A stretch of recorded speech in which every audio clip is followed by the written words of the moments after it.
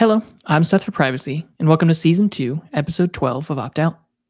Opt Out's a show where I sit down with passionate people to learn why privacy matters to them, the tools and techniques they've found and leveraged, and where we encourage and inspire others towards personal privacy and data sovereignty.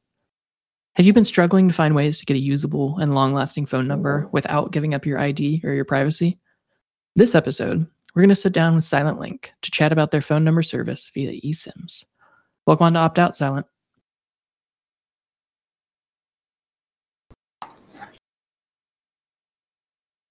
Hello, happy to be on your podcast.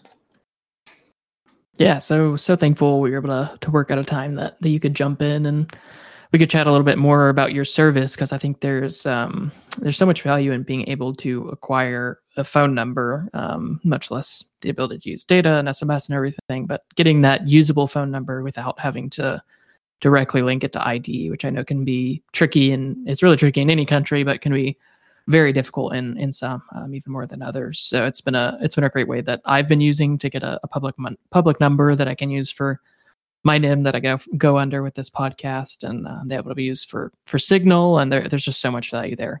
So I'm really looking forward to learning more today about the service you provide and your approach and your thought process behind it, and hopefully letting listeners better understand what Silent.Link does. But for those who aren't familiar with you specifically or with Silent.Link, do you mind just introducing yourself and what Silent.Link does? I'm Silent.Link admin, and I should say we consider our task of allowing our customers to connect to data services much more important than providing them with phone numbers. But as long as we have services that still require text verification, we are happy to provide whatever is necessary for our customers to be able to do that. Yeah, definitely so much value there, and I know that a lot of people in the privacy community have really been excited with what Silent.Link can offer, and want to dive a little bit more into that. But before we do you mind just maybe walking us through what it was that woke you up to the need for personal privacy? When I was 4 or maybe 5 years old, I learned that it's generally not a good idea to tell everyone everything about yourself, what you're thinking, what you're doing. I don't remember the exact time, but it happened pretty early. I understood that concealing information about yourself and your endeavors is a basic human right. Later on, I learned it's called privacy, and it should be respected by your friends, by your family, and other decent human beings. Then I grew up and started working in the field of mobile telecommunications, and what I learned there is that telecoms do not care that much about this very basic human right of their subscribers, despite stating the opposite. Your calls records, your text messages, even your location data are meticulously collected and insecurely stored. Sometimes they get handed over to third parties.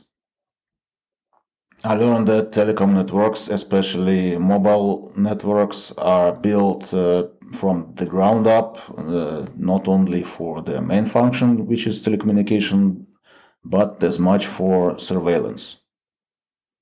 The implications of this approach lead to ordinary people having their most sensitive private information, like their identity, their physical location, and in many cases even the contents of their supposedly private communications being available to literally anyone interested. Like for less than $200, any person positioning himself as a private investigator can obtain the physical location of any person in the United States. When every child owns a mobile phone, it kinda becomes an issue. I would say your physical location is the place where your privacy meets your security. Then, you must have heard of the so-called SIM toolkit attacks. That is, exploiting the surveillance functionality of the SIM technology to take control over your phone, to record your voice calls, or even eavesdrop on the surroundings of your mobile phone, even when it's not on a call. These surveillance capabilities became so easily accessible to malevolent actors and overreaching authorities that owning a mobile phone itself is becoming a risk factor. And let me ask you, can you really afford not to use a mobile phone nowadays?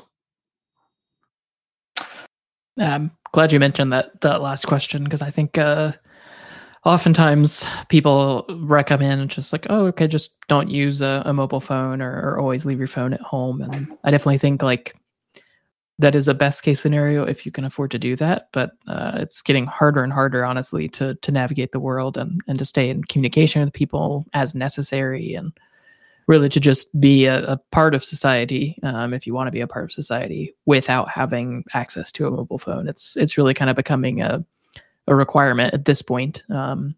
So I'm glad that you realize that that's not necessarily something that you can afford to do, but if you can't afford to do that, you need ways to be able to access mobile privacy. No matter what applications you're running on top of that, you still need to gain that location privacy. You need to gain that privacy for any text messages, calls, any of the other things that you have to do through those networks. So I think those are definitely very important pieces there, and I'm sure a lot of that went into the creation of Silent.Link. But what was it that made you take the jump and kick off Silent.Link as a service? First of all, the understanding of imminent risks of using a mobile phone. And secondly, the knowledge of the practices of privacy and security were people, high stakes individuals and organizations that were trying to mitigate the risks of using mobile networks. And secondly, the knowledge of the practices of privacy and security were people, of high stakes individuals and organizations that were trying to mitigate the risks of using mobile networks. The thing is, almost since the inception of first GSM networks that introduced a pluggable subscriber identification module, or SIM card as we know it, and introduced extensive cross-network roaming, VIP individuals were often preferring to use SIM cards brought from abroad and use them in their home networks in so-called international roaming, regardless of a much higher cost. The reason being is that GSM international roaming itself provides much more privacy to the roaming mobile user than to an ordinary home network user. A local carrier lets you make and receive calls and texts, use mobile data, but it doesn't even know your phone number. It cannot control your phone number that became an important form of digital identity. It cannot reissue your number to your adversary. Your data connection goes back to the operator that issued your SIM, and you connect to internet resources from there. And even the strict KYC requirements for the mobile network access that are in place in many, if not in most of the countries, can be circumvented if you source your SIM card from a place where they just do not exist. Now the question was how to have these foreign SIM cards delivered to customers without having to send a physical item.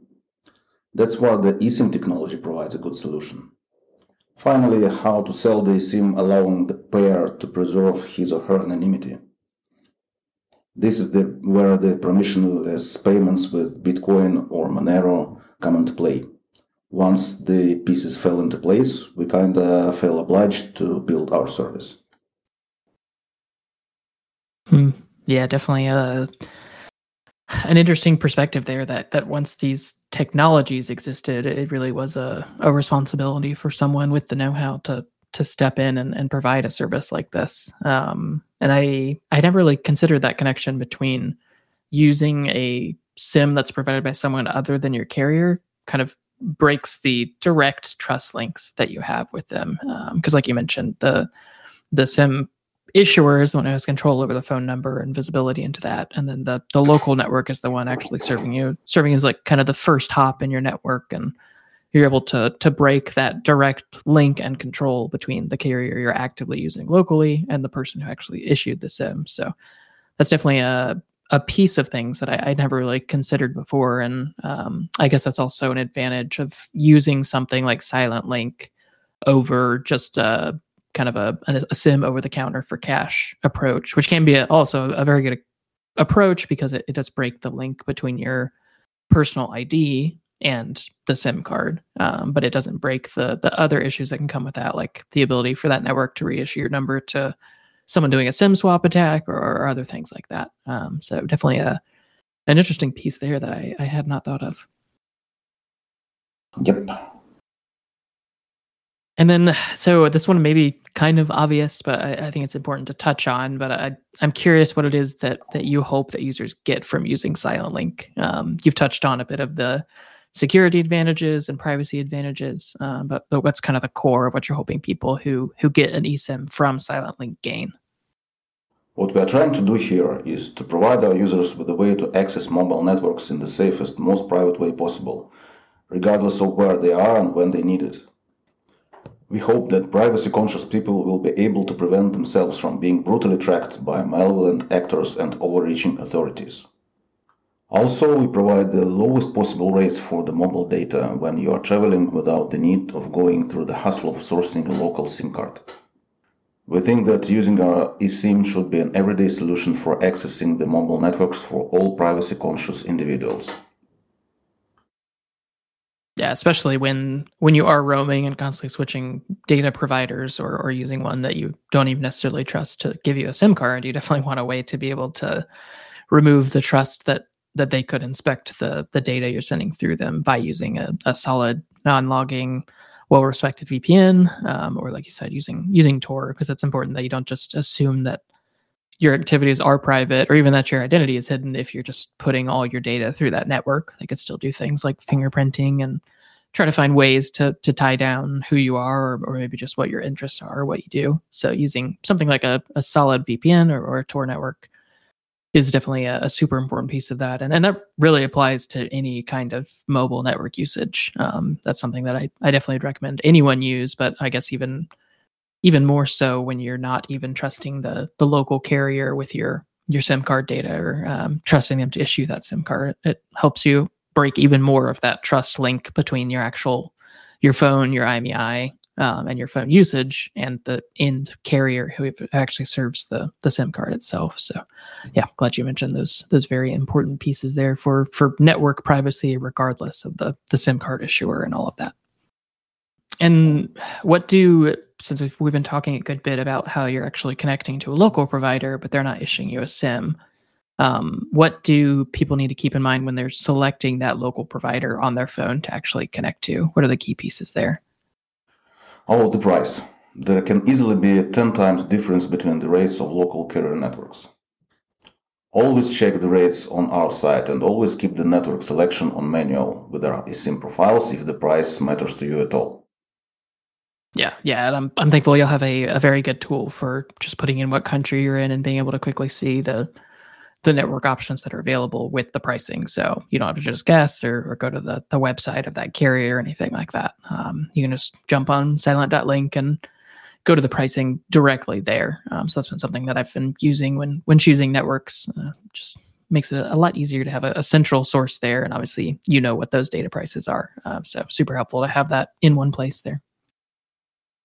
Yes, we try to keep it updated. We are going to publish a major update soon about next week. So please check it out.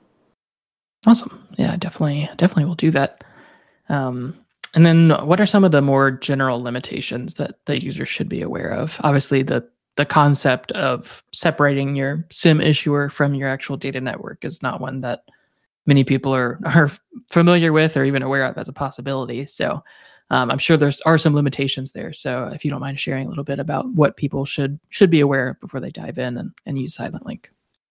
First of all, you should be aware of IMEI, the hardware identification number that your phone provides to a cellular network whenever it's connected to it or even while scanning for available networks.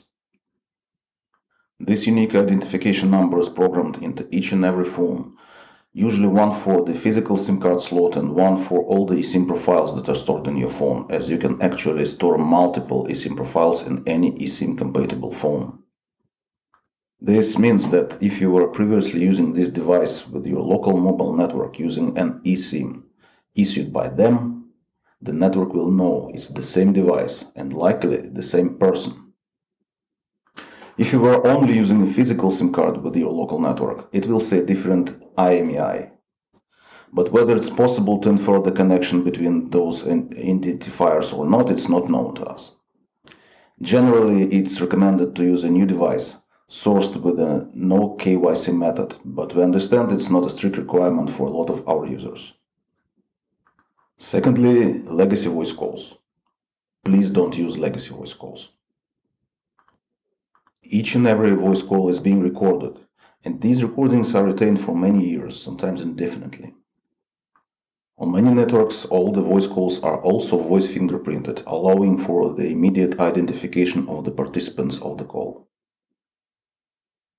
So while we are trying to provide our users with a full-fledged mobile communication experience, it kind of makes a little sense to get an anonymous solution and then destroy this anonymity with the first seconds of a legacy phone call.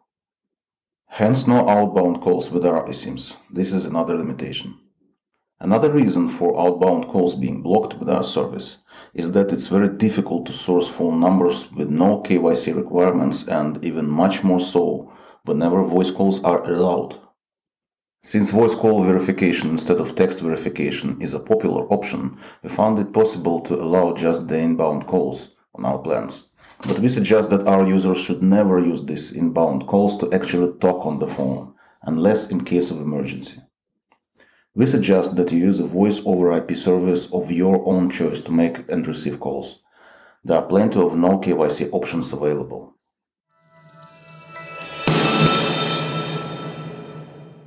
Let's take a quick break from this episode to chat about the sponsors of Opt-out, Cake Wallet and Local Monero. Cake Wallet is a key tool that I use daily, as it allows me to easily and quickly use Monero for private by default payments. It's available on both iOS and Android, and is a fantastic way to get started buying and using Monero with a simple and easy to understand user experience. I regularly onboard new users to Cake Wallet and hope that it will help simplify and ease your journey into cryptocurrency.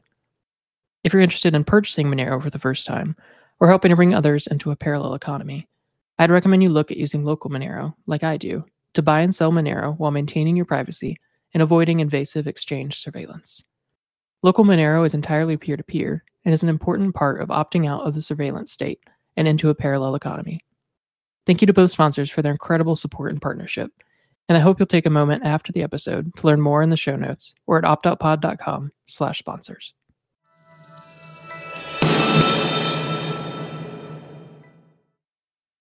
Yeah, definitely some key, I guess drawbacks or limitations, but obviously they're an intentional part of the design here. And I did really think it was interesting that you have actually disallowed outbound calls. I just kind of assumed that it was a native requirement of the way you were sourcing the SIMs, but I like that you've kind of made that the default to help people avoid directly linking their voice and maybe other personal data. I mean, if someone called their doctor and had to walk through their name, number, and maybe even like a personal identifying number, like a driver's license or something like that, obviously that's going to provide the carrier who's processing that call a very easy way to link that SIM back to you, which if you're going to the trouble to source an eSIM like this through Silent.Link, obviously you're wanting that privacy and that disassociation from your ID itself. So I hadn't considered that as the reason why outbound calls there were blocked,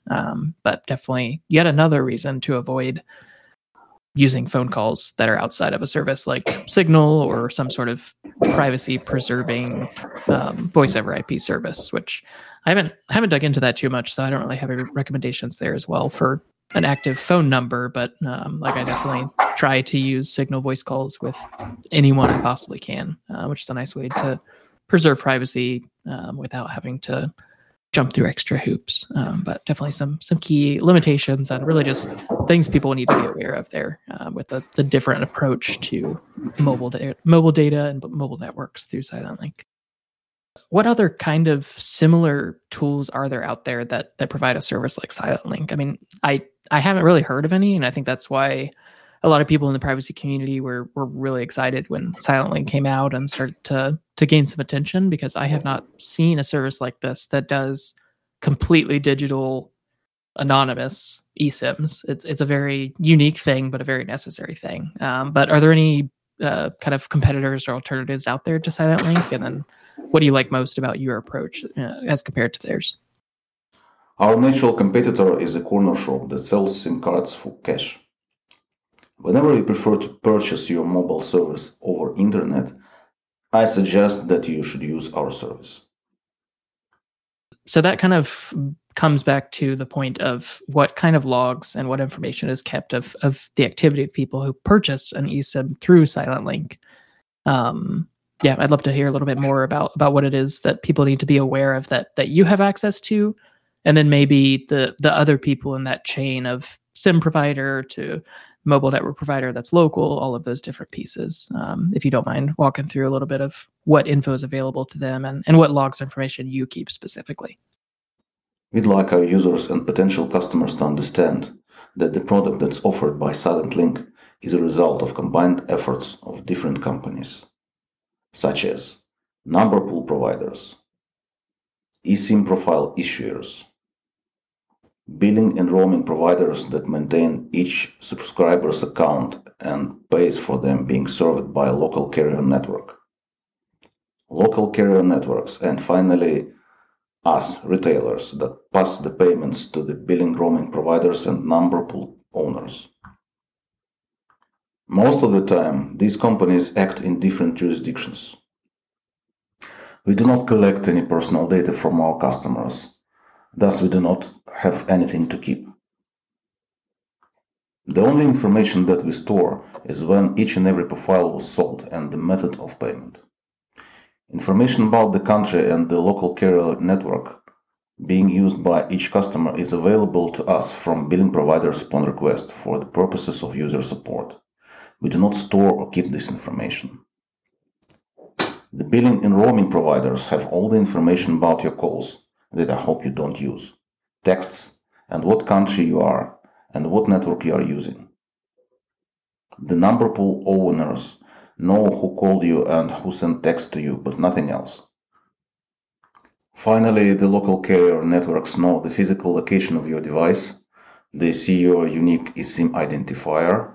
They know the time and duration of your calls, texts, and data sessions, but they don't know your phone number or anything else. Realistically, you should expect all these providers to collect and retain this information that is available to them, that is in no way tied to your identity thanks to us. Yeah, that's a key call out for sure, is that each of the pieces of that mobile network, and you described it really well, but it's a complex one. There's so many different parties that are involved in that process of serving the mobile data and serving the phone number and all of that. And it is important that people keep in mind that obviously you have no control over how those other companies handle the data. Like you're not running those other companies. Obviously, you have no say in how they handle the data. So people need to remember that that's true of using a phone number through Silent.Link, using data through Silent.Link, and through any other carrier. I mean, that applies to just mobile networks generally. So it is a very important distinction that those organizations are likely retaining that data. Well, we know they are retaining that data for long periods, oftentimes 7 years or indefinitely. So it's important that we minimize the amount of data that they have. And obviously, like you mentioned, avoiding legacy phone calls as much as possible, avoiding SMS as much as possible, and then using a tool like Silent.Link so that those carriers never have access to your ID itself, never have access to those pieces of information that would directly tie you to that eSIM is a very important piece of that. And I'm glad that y'all have chosen to support cryptocurrencies. Obviously, that's the easiest way to do privacy preserving payments. And right now you mainly support Bitcoin, but I know you support Monero kind of through fixed float. But it's important that people, when they are paying for a service like Silent.Link, take their own financial privacy seriously and keep that in mind. So hopefully if they're using Bitcoin, they're using a tool like Samurai Wallet to preserve their privacy, or just use Monero through fixed float, like we'll talk about a little bit later. But all of those pieces kind of come together to give you, as Silent.Link, the organization, as little information as possible, and to give the carriers themselves as little information as possible. So a very important piece of that. And I'm glad that you walked through the specific details of what each specific company that's in that service is actually able to see and collect, because that's not information I've seen published widely or really talked about widely. And then another question around kind of how the network itself works is just kind of where are the eSIMs themselves sourced from? And then is there any information about the person who purchases the eSIM that you have to pass on to the SIM supplier? We do not publicly disclose the information about the particular companies involved in serving any of our users because it's in our paying customers' best interest. While it's trivial to any of our users to do his own research on where the particular number was sourced from and what company had issued their SIM profile, we do not want to help any adversary to target involved companies to try to extract the available data in any way. The conventional mobile subscriber provider's business is to make their customers as easily trackable as possible, because the user is the product for them. Our business is to make our customer as difficult to track as possible. We are deliberately not publicly transparent in this regard to protect our customers. With that in mind, our service is perfectly legal. We have an established Western European-based company with history much longer than the history of Silent.Link, and our jurisdiction allows us for offering the kinds of services we are offering all over the world. So to cover the second question, the only information that we pass to the billing and roaming provider is the time and amount of each top-up.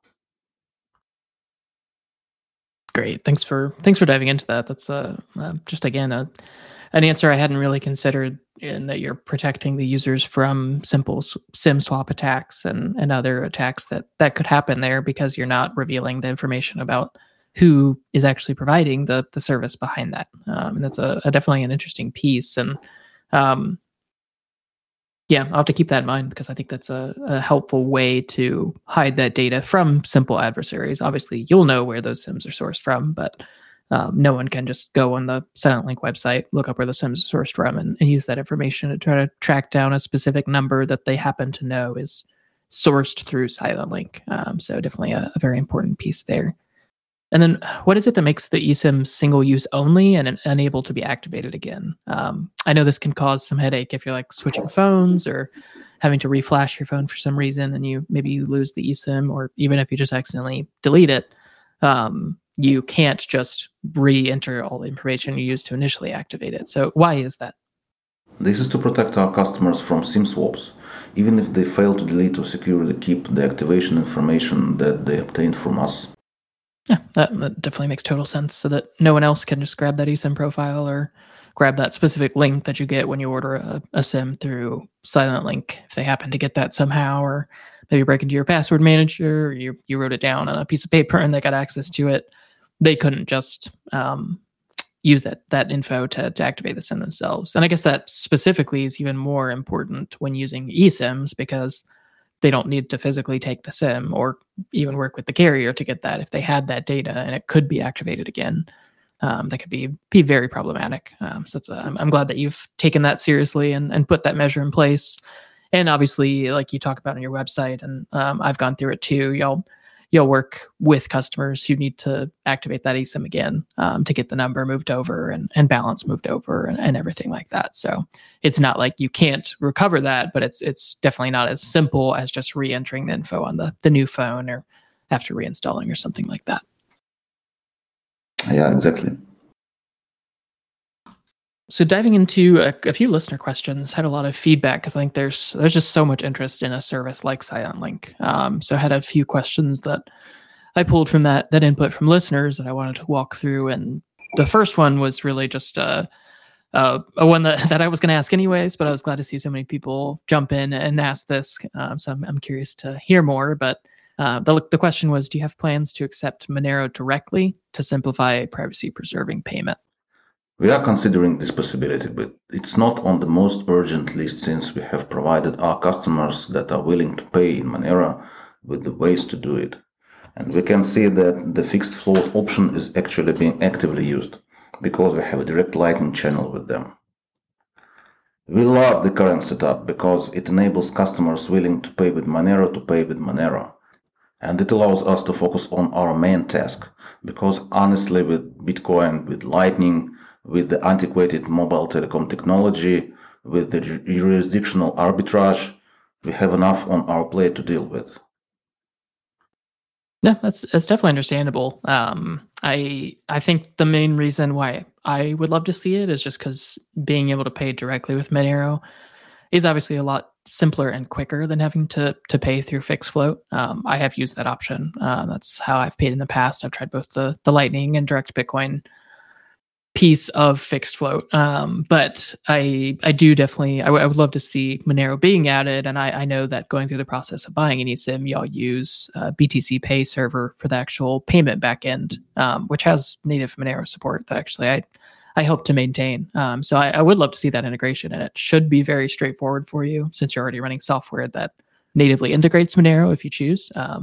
But I'm also obviously always happy to jump in and help if you do need some kind of feedback on getting that set up. But I know a lot of people jumped into Twitter and chimed in on the need for direct Monero payments to simplify the process for those people, since it really is the easiest and simplest way to preserve your own privacy when paying, and even to preserve your privacy as Silent.Link to make sure that no one can see any details of the funds that you use after you pay. But we'll see where that ends up.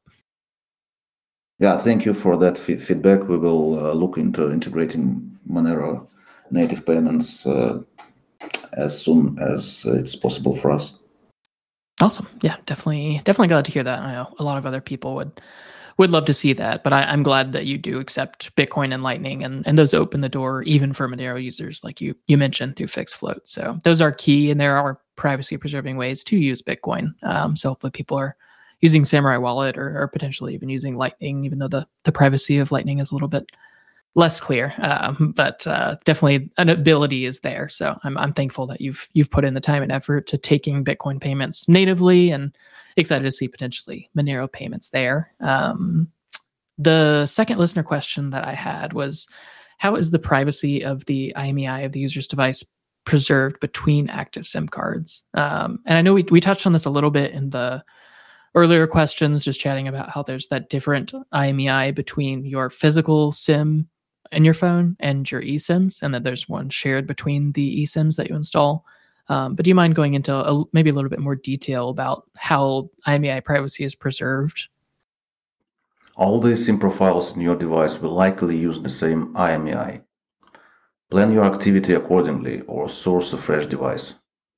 I hope and expect to see some eSIM-compatible devices with the user-changeable IMEI available soon, but keep in mind that changing the IMEI of a mobile can be illegal in some countries.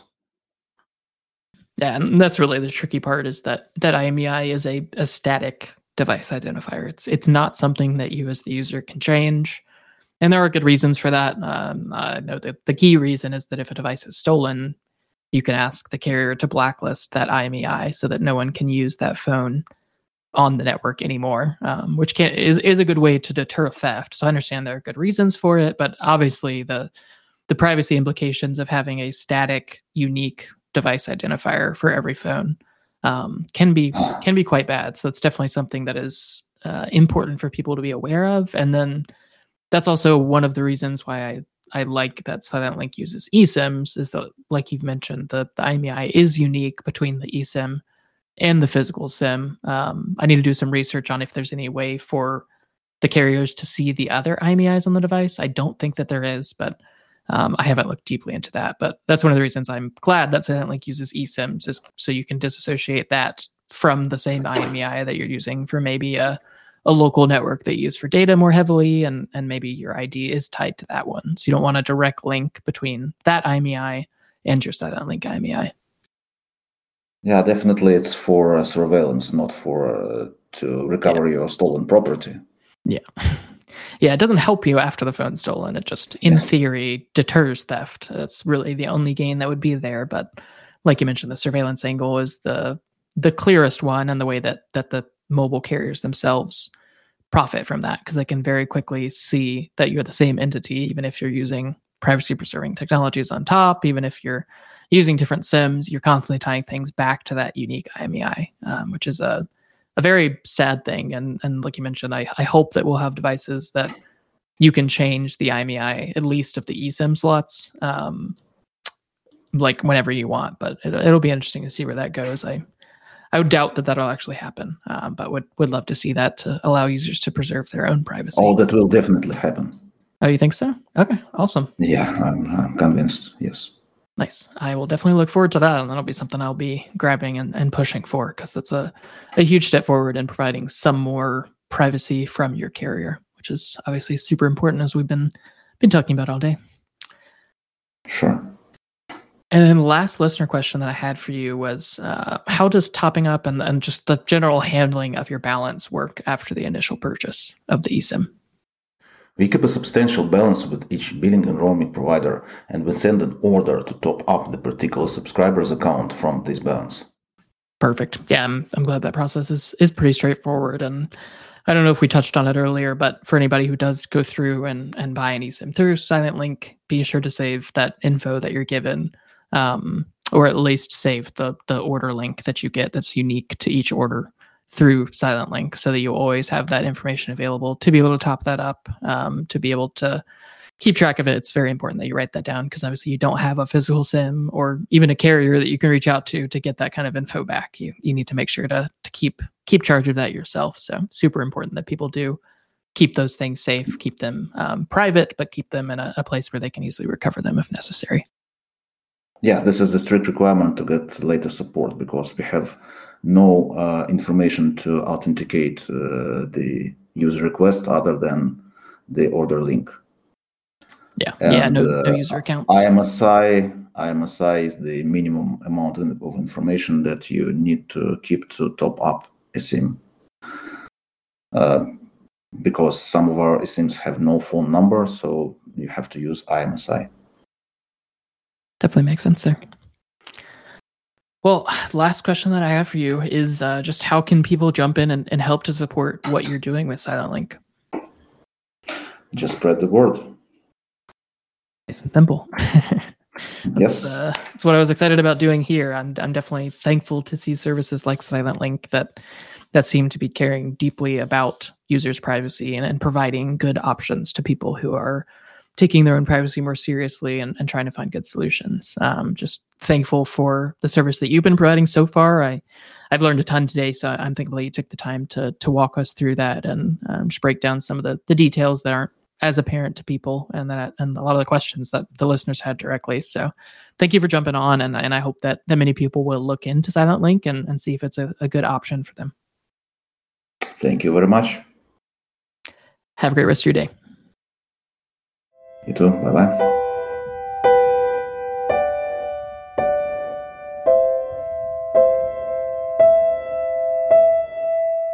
Thanks for listening, and I hope you enjoyed this episode of Opt Out. If you did, please take a moment and subscribe to the podcast, or if you're already subscribed, share it with one friend or family member this week.